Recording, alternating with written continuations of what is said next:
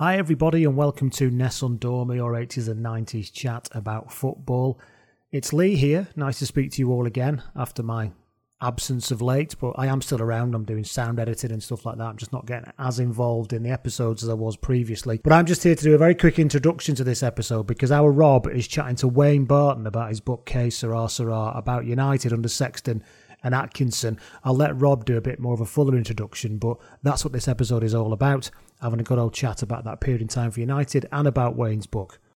Yeah, so your book, Que Sera Sera, is about Man United under Dave Sexton and Ron Atkinson. We're just going to talk about Ron because this is an 80s and 90s podcast. We figure we might as well concentrate on him. So he was at United for, 5.5 years?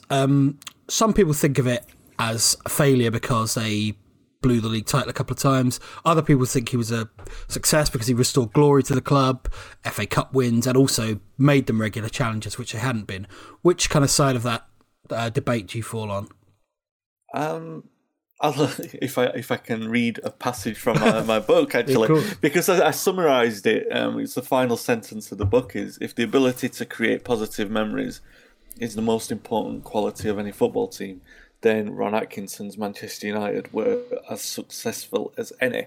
Now, obviously, that's the currency of memories, and Manchester United are in the currency of trophies.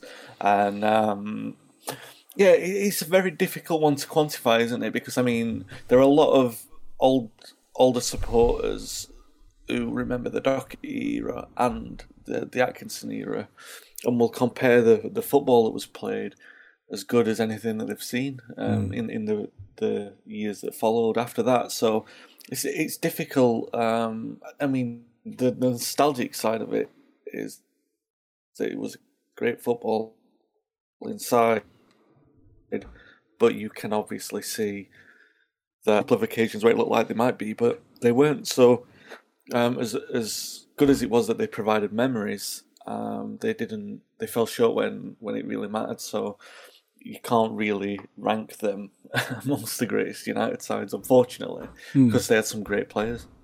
How unfortunate were they with injuries at key times? I mean, not just the recurring theme was obviously Brian Robson getting injured, but also I'm thinking Steve Coppell retiring early, Remy Moses became massively injury prone from about 85 onwards, and he was a key player.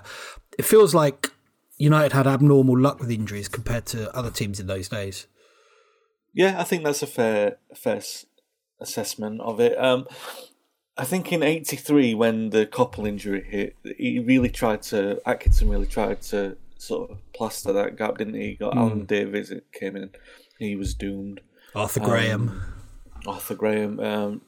Laurie Cunningham came in for a little spell. There was that spell where they were trying to get them in for the '83 Cup final, and if they'd have played someone better in the '83 Cup final, that might have been a problem for them, but it wasn't, because it was only Brighton in the end, and they even took them to a replay.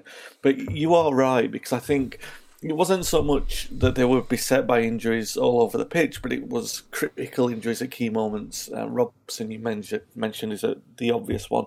Moses. It would be like when United got a problem sorted, another one would appear. Do you know what I mean? And it was that kind of thing. The 83-84 season, when Robson first did his shoulder, he was playing at the top of a diamond. And then that was a very unusual shape for United to play. But that tells you that Atkinson hadn't quite got it right. He didn't quite know his best system, and that was one that sort of fell on him. I think he did originally, when he brought Murin in from Ipswich, he wanted to partner him with Alan Brazil, but he couldn't get them both at the same time. And then when he eventually got Brazil was knackered. Do you know, it was that was a very much indicative of the problems that faced Atkinson, because he'd fix one problem and another one would appear, and it just seemed like perhaps this is a product of time and patience, isn't it? Because, I mean, 5.5 years, Ferguson won his first title after 5.5 years.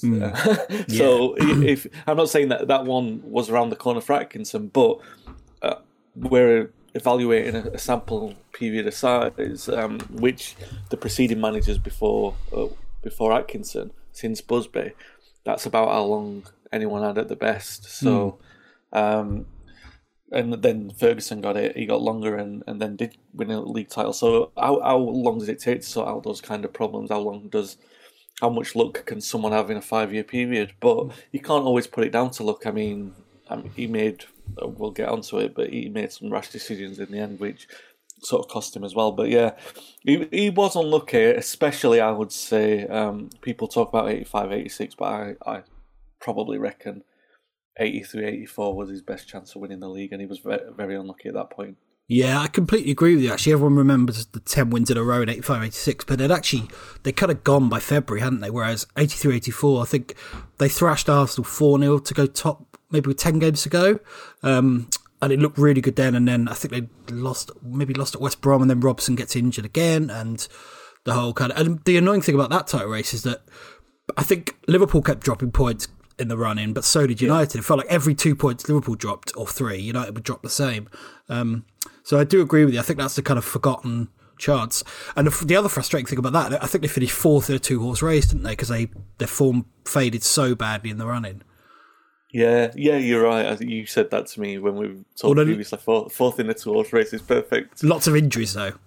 Again. Yeah, like you said, not only Robson, Muren picked up an injury straight after Robson did, and they were the 2 major players at that time.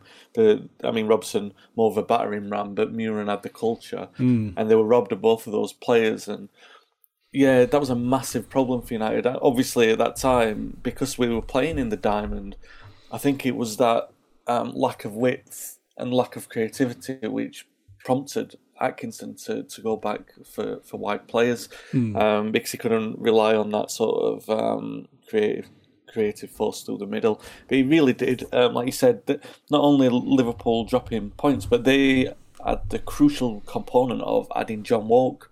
Yes, which United were in for him, but he chose to go to Anfield, and I think that was one of those. If United had signed him, then obviously you look at Robson and Muren and you think Woke would have fit in that kind of gap, whereas Liverpool wouldn't have had him and they wouldn't have had that couple of crucial goals, and it would have swung the title to United. I mean, we're talking one player there, but it really could have made all the difference in 83, 84, because like we said, I think that was Atkinson's best chance, and it really turned towards it. And they were playing good football as well, with Muren and Robson, and Moses was playing really well. Whiteside had come into the side, and he was playing up front at the time, right? I think. So they had a lot of promising things coming through, but like you said, those 2 injuries, particularly, Muren and Robson, they had a lot of niggling injuries where players would drop out for a couple of games, but those 2 in particular really damaged United in that running. And around the same time, they had the famous Cup Winners' Cup run. Obviously, they came back from 2-0 down in the first leg to beat Barcelona 3-0, Maradona, Schuster and all. Would that be the highest point of Atkinson's career, or would you say one of the FA Cup wins? I look at that week because that Barcelona came straight after the Arsenal 4-0, didn't it? So you've got Arsenal 4-0, Barcelona 3-0. I think in terms of United's trajectory and where it was under Atkinson and its most promising period, I think that point. But talking to Atkinson, he does regard the 85 Cup win. And you can sort of see why, because Everton were one of the best sides in Europe. It was the best Everton side in history. And United had beaten them with 10 men. And obviously then they went on that bounce to then win the first 10 games of the following season. But Atkinson, funnily enough, says that wasn't the best. He didn't think that United played that well in those 10 games, but it's been blown up by myth because of the television ban. I think, like we said earlier, I do think it comes to that spring of 84 where United looked at the most promising, and it feels like such an easy excuse to say, Robson gets injured and Muren gets injured and United don't win the league, and he sort of falls away from there. But it really did feel like that when you look back at everything. That said, the following season, 84-85, there was one of the reporters for The Guardian said when we brought in Strachan and Olsen, he said Strachan, Olsen, Whiteside and Robson. I think it was Whiteside and Robson. He said, have United ever had a better quartet? So it tells you, like, they were really highly rated and a lot was thought of them. And obviously, they did go on to beat Everton with a fantastic goal from Whiteside. So, yeah, it's long-winded answer to just say I agree that I think the spring of '84, that 4-0 and that 3-0 against Barcelona, that was Atkinson's pinnacle at United for me. You look at that team and they had some really tough players, physically and mentally, and yet there was a recurring theme of blowing leads late in games. There was a period in, I think, winter of '84 when they successive away games they lost 3-2, having been 2-0 up, which is extraordinary. It kind of doesn't tally, you look through the spine of the team, people like Moore and Robson, Whiteside, Moses, never mind the quality they had as well. Something I find fascinating about that team. Is there any particular reason you think that was, or is it something that started to happen and then it sort of perpetuated itself? You become insecure in the same way that, I don't know, with just any team really that keeps losing leads, it becomes an issue for them. Yeah, no, I think that's a good point. I think it's an element of all of those things. One thing I've always found from talking to players of that era is that they'll easily dismiss the drinking culture and everyone was on the piss, weren't they? I mean, the stories about Liverpool in wherever they went before the '84 Cup final, basically they were absolutely legless, having a fight. Two of them ended up having a fight because one of them had, I think, taken a piss on one of the others under the table or something.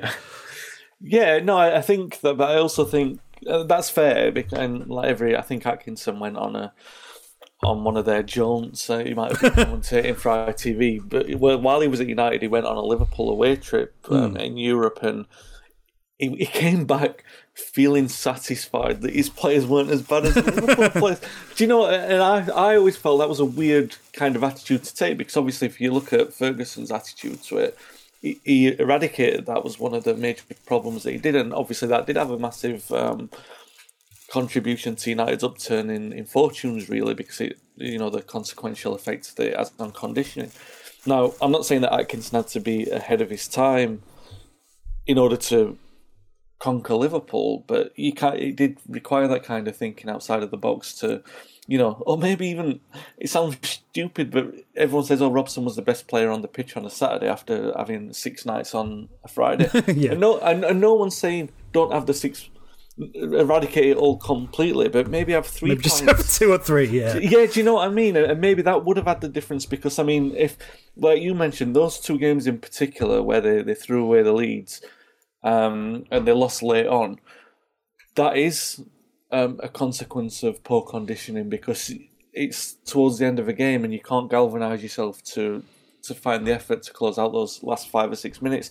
But I think as well, like you said, it's a mental block that comes into that when they haven't won it for so long, when they are developing a reputation for surrendering those kind of leads, that it becomes its own thing. It comes, like you said, self-perpetuating, and you've got to find either a player who can bring you out of that mentality, and obviously, as brilliant as Robson was, he couldn't do that by himself, or you need that external effect of changing your diet and changing your attitude towards it, because it wasn't just Robson.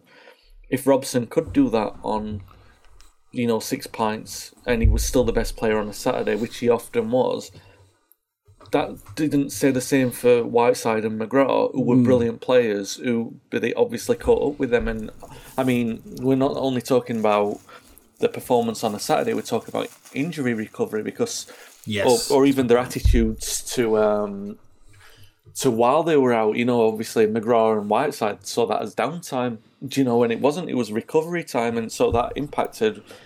I mean, obviously McGraw's a different kettle of fish because he came back and still played like a beast for Villa, but you understand the point that I'm making in how it affected his United career. So and so if you've got 7 or 8 players like that who can't do what Robson does on a Saturday, then I think that it speaks volumes that United were one of those teams that could easily compete with Liverpool, but would throw away a lead against a Newcastle or a Norwich. Do you know what I mean? So, and you see a lot of teams with that kind of problem in this day and age.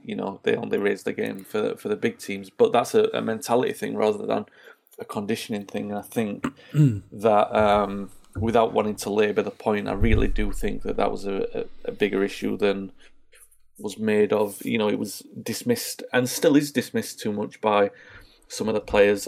Gary Bailey wasn't a drinker, and he remembers thinking that it was crazy for them to go drinking after, in the afternoons after training.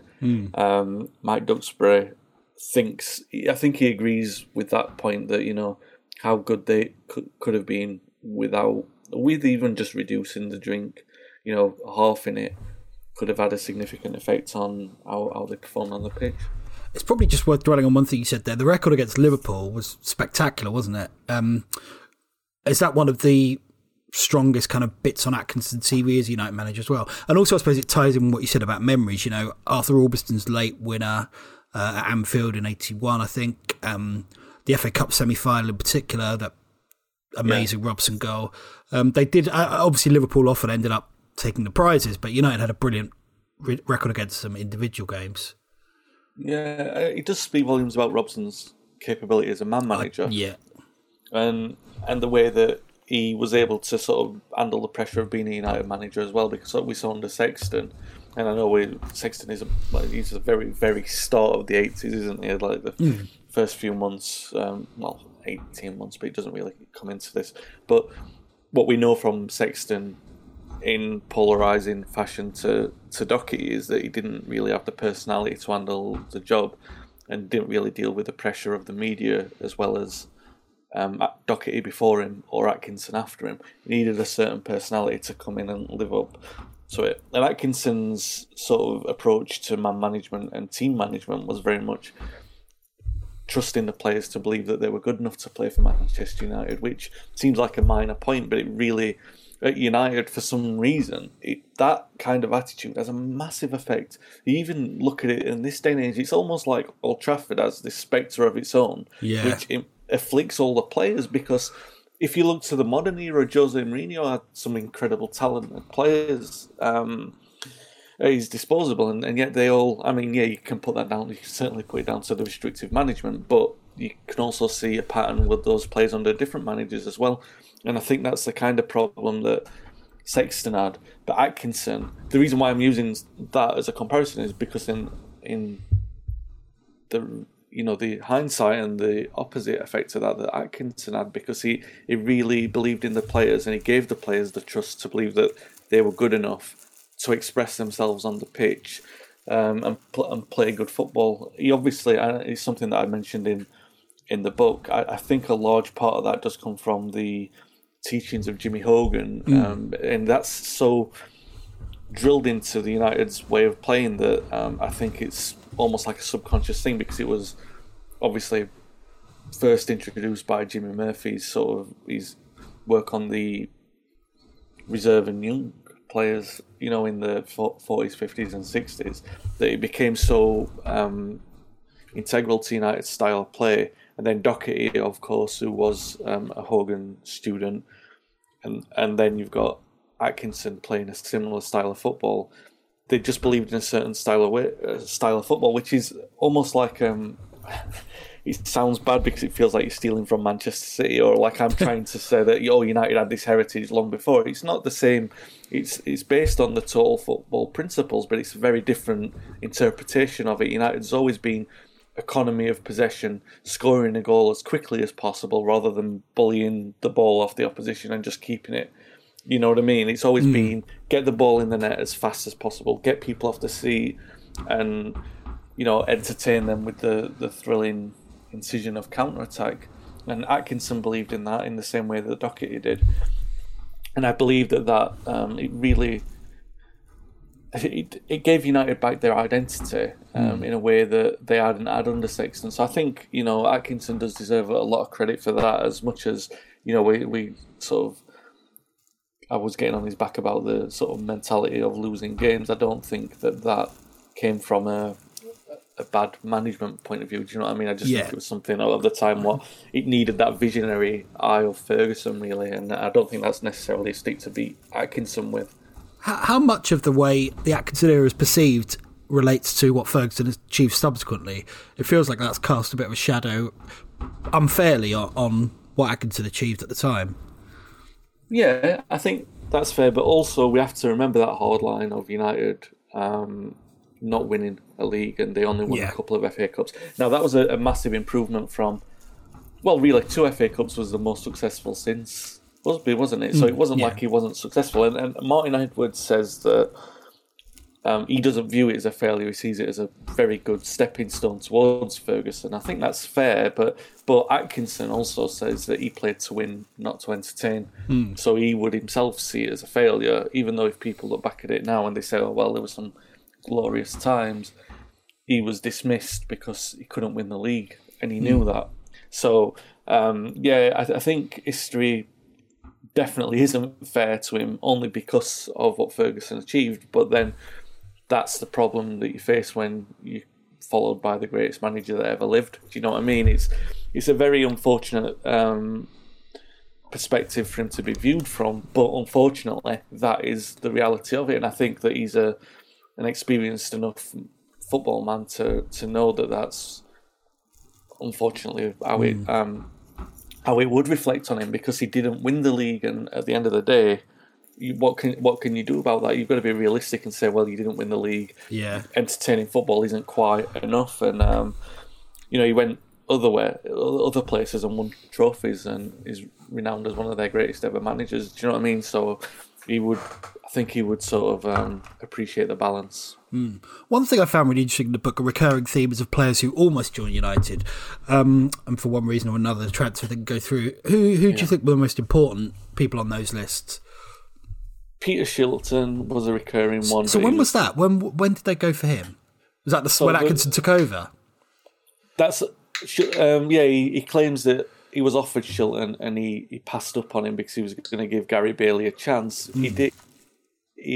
I think he'd originally walked into Old Trafford thinking, I'm not sure on Gary Bailey, but he saw him at close quarters and decided that wasn't an emergency and that he would keep trying with that. Obviously, Shilton had been a name mentioned in the 70s. I think that's one of the infamous docket he misses as well. Gary Lineker's another one. Yeah, when he went to Everton. It's a great story. But Lineker always said that he wasn't even considering United, which I found a little bit strange. Apparently when he was at Leicester as well, Jimmy Murphy had recommended him to Sexton, and Murphy had been particularly annoyed that Sexton had said no to that. That was one of the ones that had put his nose out of joint. Unfairly being pushed out of the door for years. You know how I feel about Jimmy Murphy. I don't need to labour the point on that. But so there were a few near misses. The Trevor Francis one is an amusing story because that just lingered for years afterwards. Oh yeah, I absolutely loved this story because Francis, I think Atkinson wanted him, but then when he sort of came down to it, he thought, no, his injury problems are going to be too much of an issue for us, so we have to turn him down. And Francis actually confronted, I don't know if that's the right word for it, but Francis went round to Atkinson's house while Atkinson was manager at United, and it was a pre-Christmas drink or something. So I don't know, they must have been quite friendly for that to have happened. But Francis questioned him and he said, oh, well, why didn't you ever sign me, Ron? And he said, well, I don't really want to have to tell you this, but it's because of your injury problems. I just don't think we could have counted on you for a full season. Francis took it really badly. I mean, you know that story, the famous one of him being sacked on his birthday and him saying, oh, but it's my birthday. Yeah. The Trevor Francis one. There's an element of this that I can't get out of my head because afterwards, and this is jumping from ahead of this book, when Ferguson took over at United and Francis was manager at QPR and Paul Parker was playing for QPR at the time, and it was the end of the season, it might have been 89, and QPR played, it was a dead rubber game, QPR won, but neither side stood to benefit from it. Do you know what I mean? It's one of those kind of games. Yeah. And but Francis came in with champagne celebrating. and Parker was astounded. Do you know, he couldn't believe that. What are you doing? Why are you celebrating this with champagne? But he was so desperate to get one over on United that it stayed with him for all that time. Because Parker said, I think QPR won the next week, or they'd won the previous week, and they hadn't celebrated with champagne.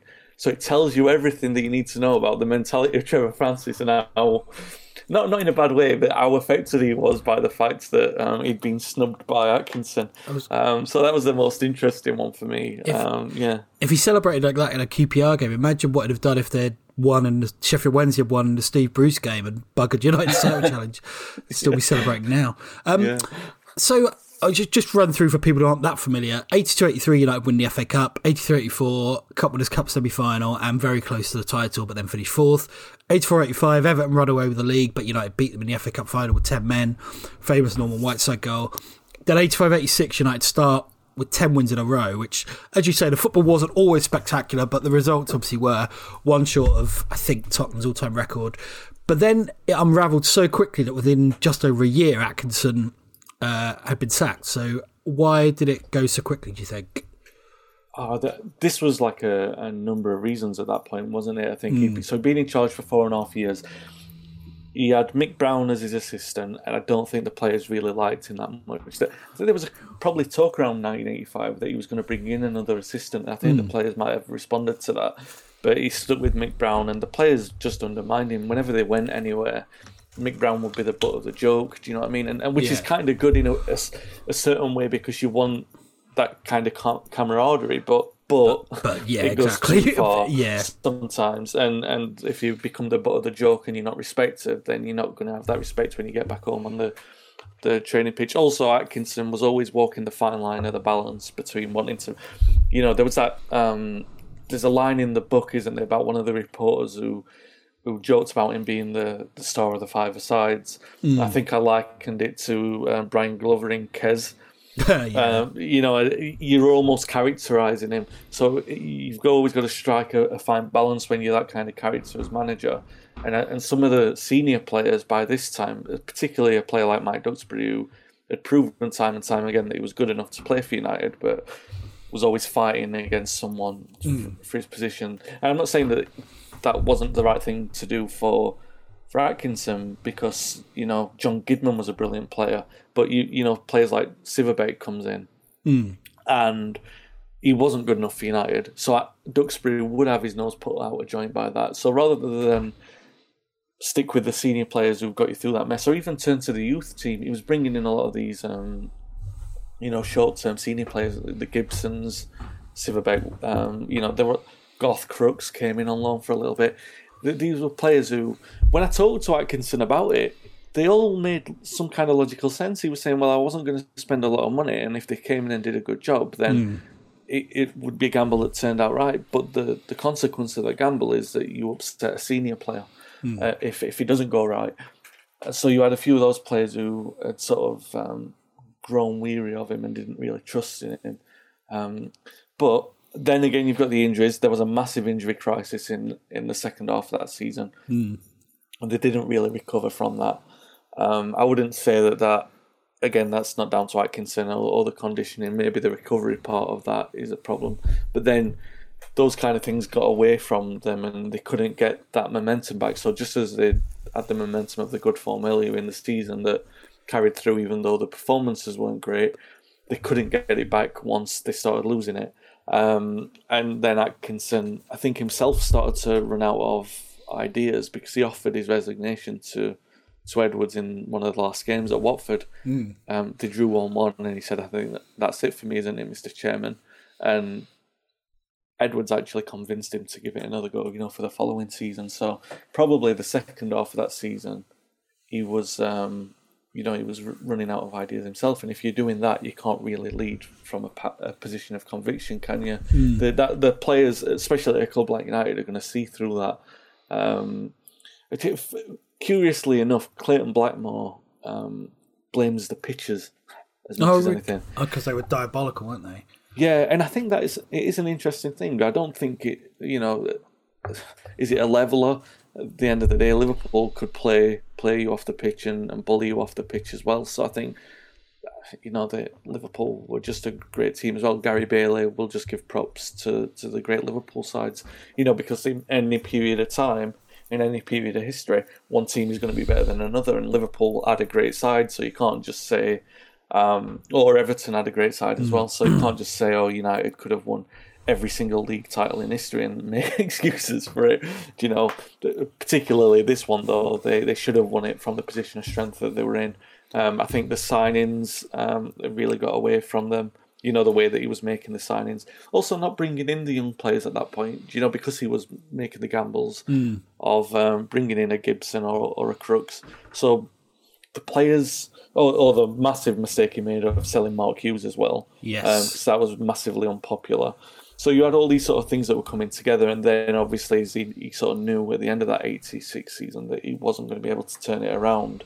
But then he came back from the World Cup, and incidentally, Martin Edwards felt that was his first mistake. He should never have gone to the World Cup. He should have stayed at Old Trafford and tried to fix the problems. Oh, because he was doing commentary, wasn't he?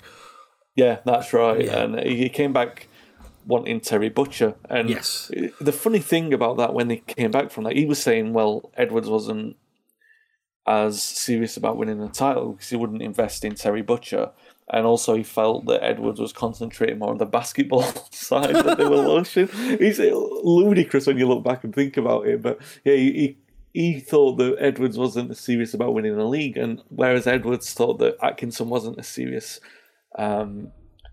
as, you know, he didn't feel that he had the passion to carry on with the job as, you know, he suspected at the back end of the previous season. So it went on for a little bit into that following season, didn't it, really? And funnily enough, though, Edwards, I mean, it didn't end in the acrimonious way that Doherty's relationship with the club ended. You know, Atkinson always had a good relationship with Martin Edwards afterwards, and the reports, you must have seen the news reports of Atkinson, you know, the day after he was sacked in his back garden on ITV, and he just took it on the chin. Like, you could have just told him that, you know, World War III had started, or you could have told him the worst or the best news in the world. You could have told him he's just had triplets, or he's just won £5 million of the lottery. And you just imagine that his demeanour would have been the same, you know what I mean? He just like, yeah, well, whatever, we just move on to the next thing.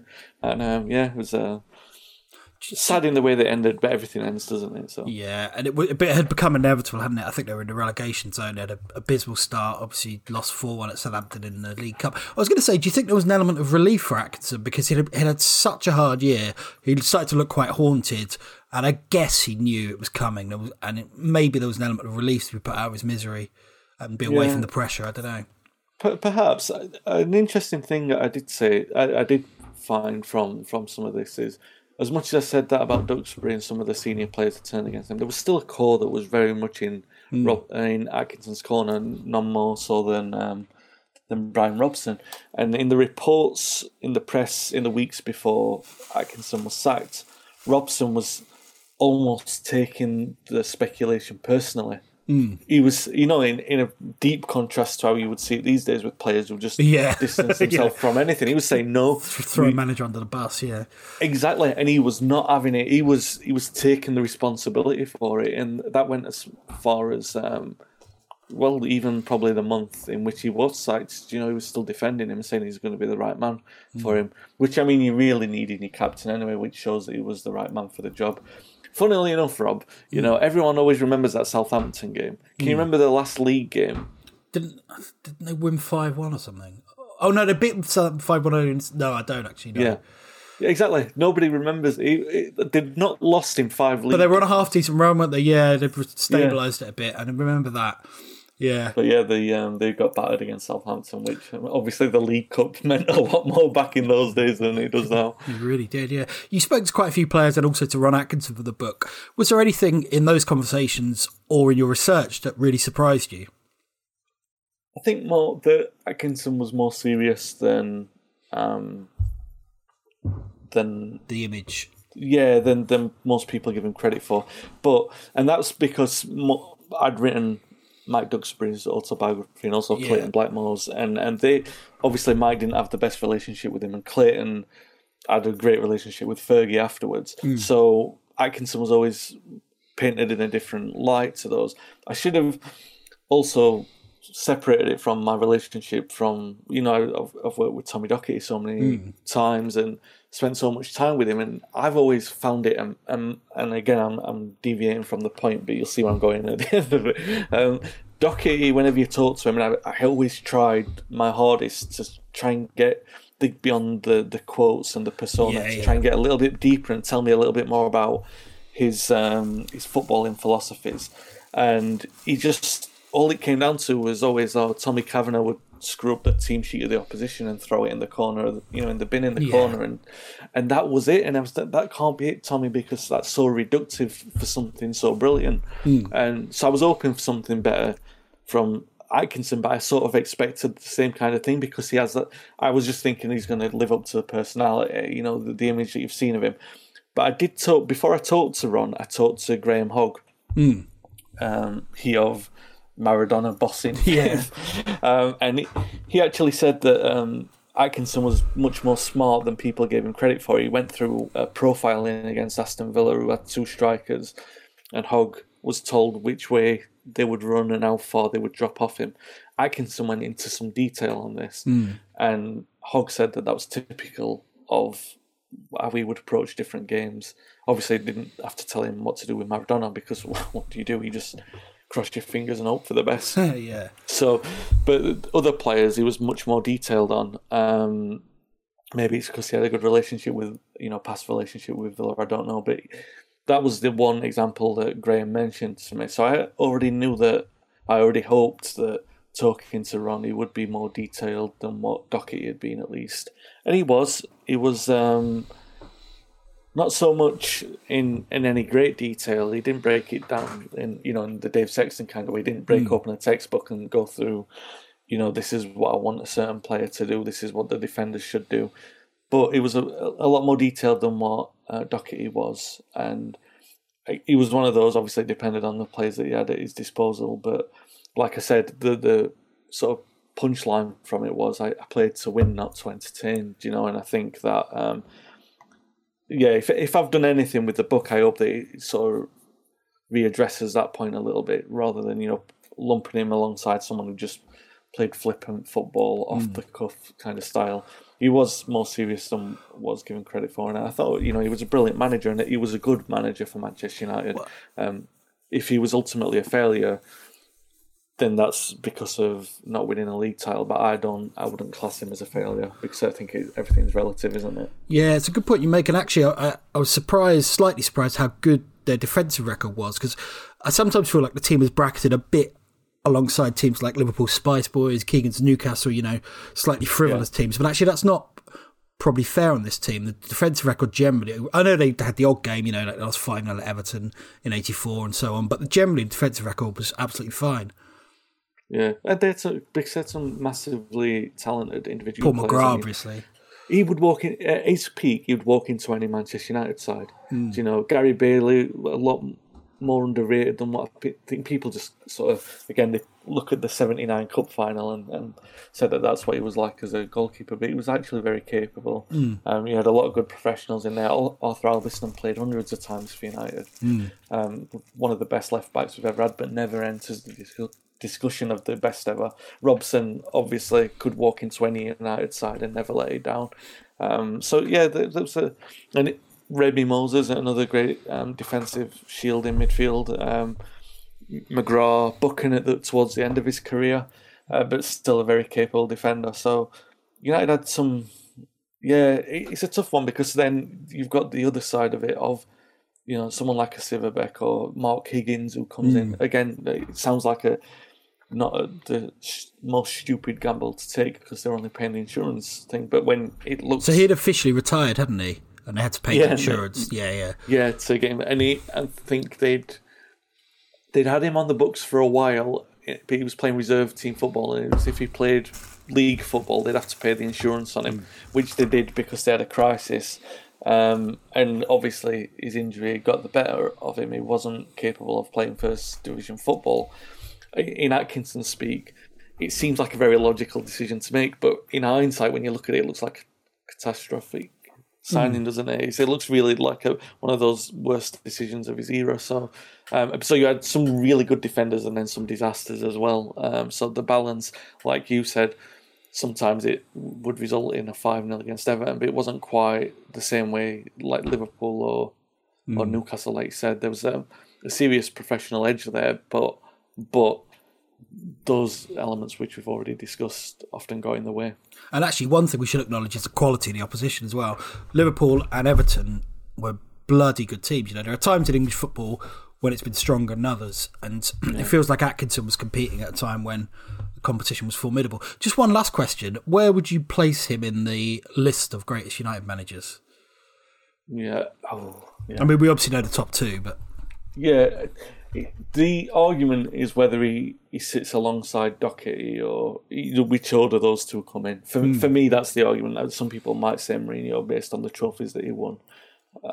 You know what I mean? I'm not saying he won a lot, but obviously we're talking about 1 or 2 here, which is the same kind of margin. But I think, obviously, Mourinho, sorry to interrupt, Mourinho is obviously, the criticism of him as much as anything was style, and that's one thing you could never really criticise Atkinson or Doherty for. I guess that's why, it all comes back to what you said about memories. I guess that's why people still do remember the Atkinson era so fondly. Style of play and specific memories, you know, Whiteside's goal at Wembley and so on. Yeah, and Robson, such a standout figure, in probably a more dominating way than any player of the Doherty era. I know Buck do you think non-United fans realise or appreciate how good Robson was?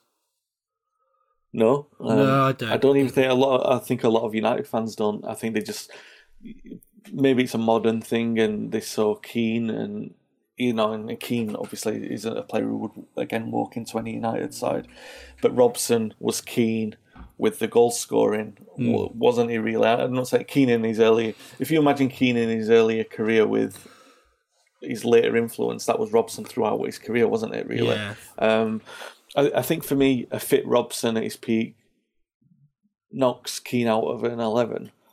So, and also we going back to the mid-80s with Robson in the side, United absolutely blast Maradona's Barcelona. Maradona gets free run on an England side without Robson in the side in 86. I'm not saying, you know, Robson, well, I am saying it, aren't I, really? You know, Robson could have stopped Maradona, and it influences the passage of time, and, you know, would he have been...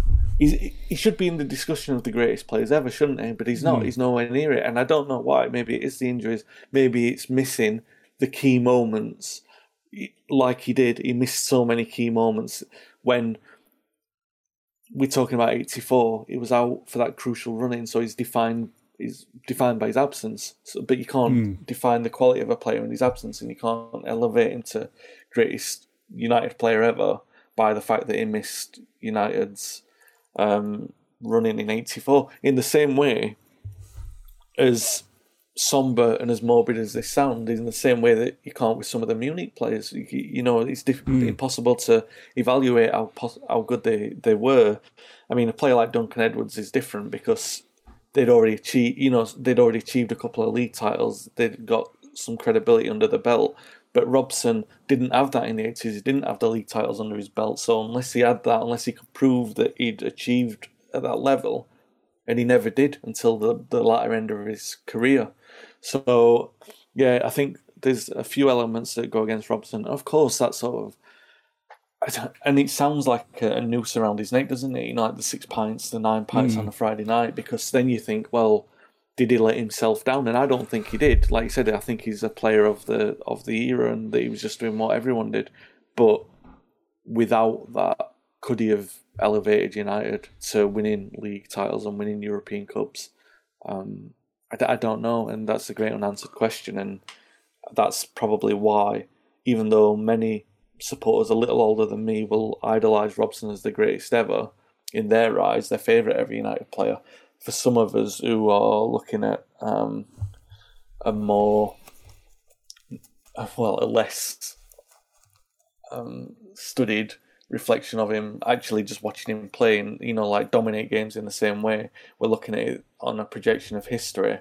It makes it almost impossible to put him in that argument, as difficult as it is, because I think, critically speaking, there's enough evidence that says that he should be regarded as one of the best. Yeah, no, I completely agree with you. So, yeah, do you want to just tell us a bit where people can buy the book? And also, you've got another book out, haven't you, at the moment? Might as well plug that as well.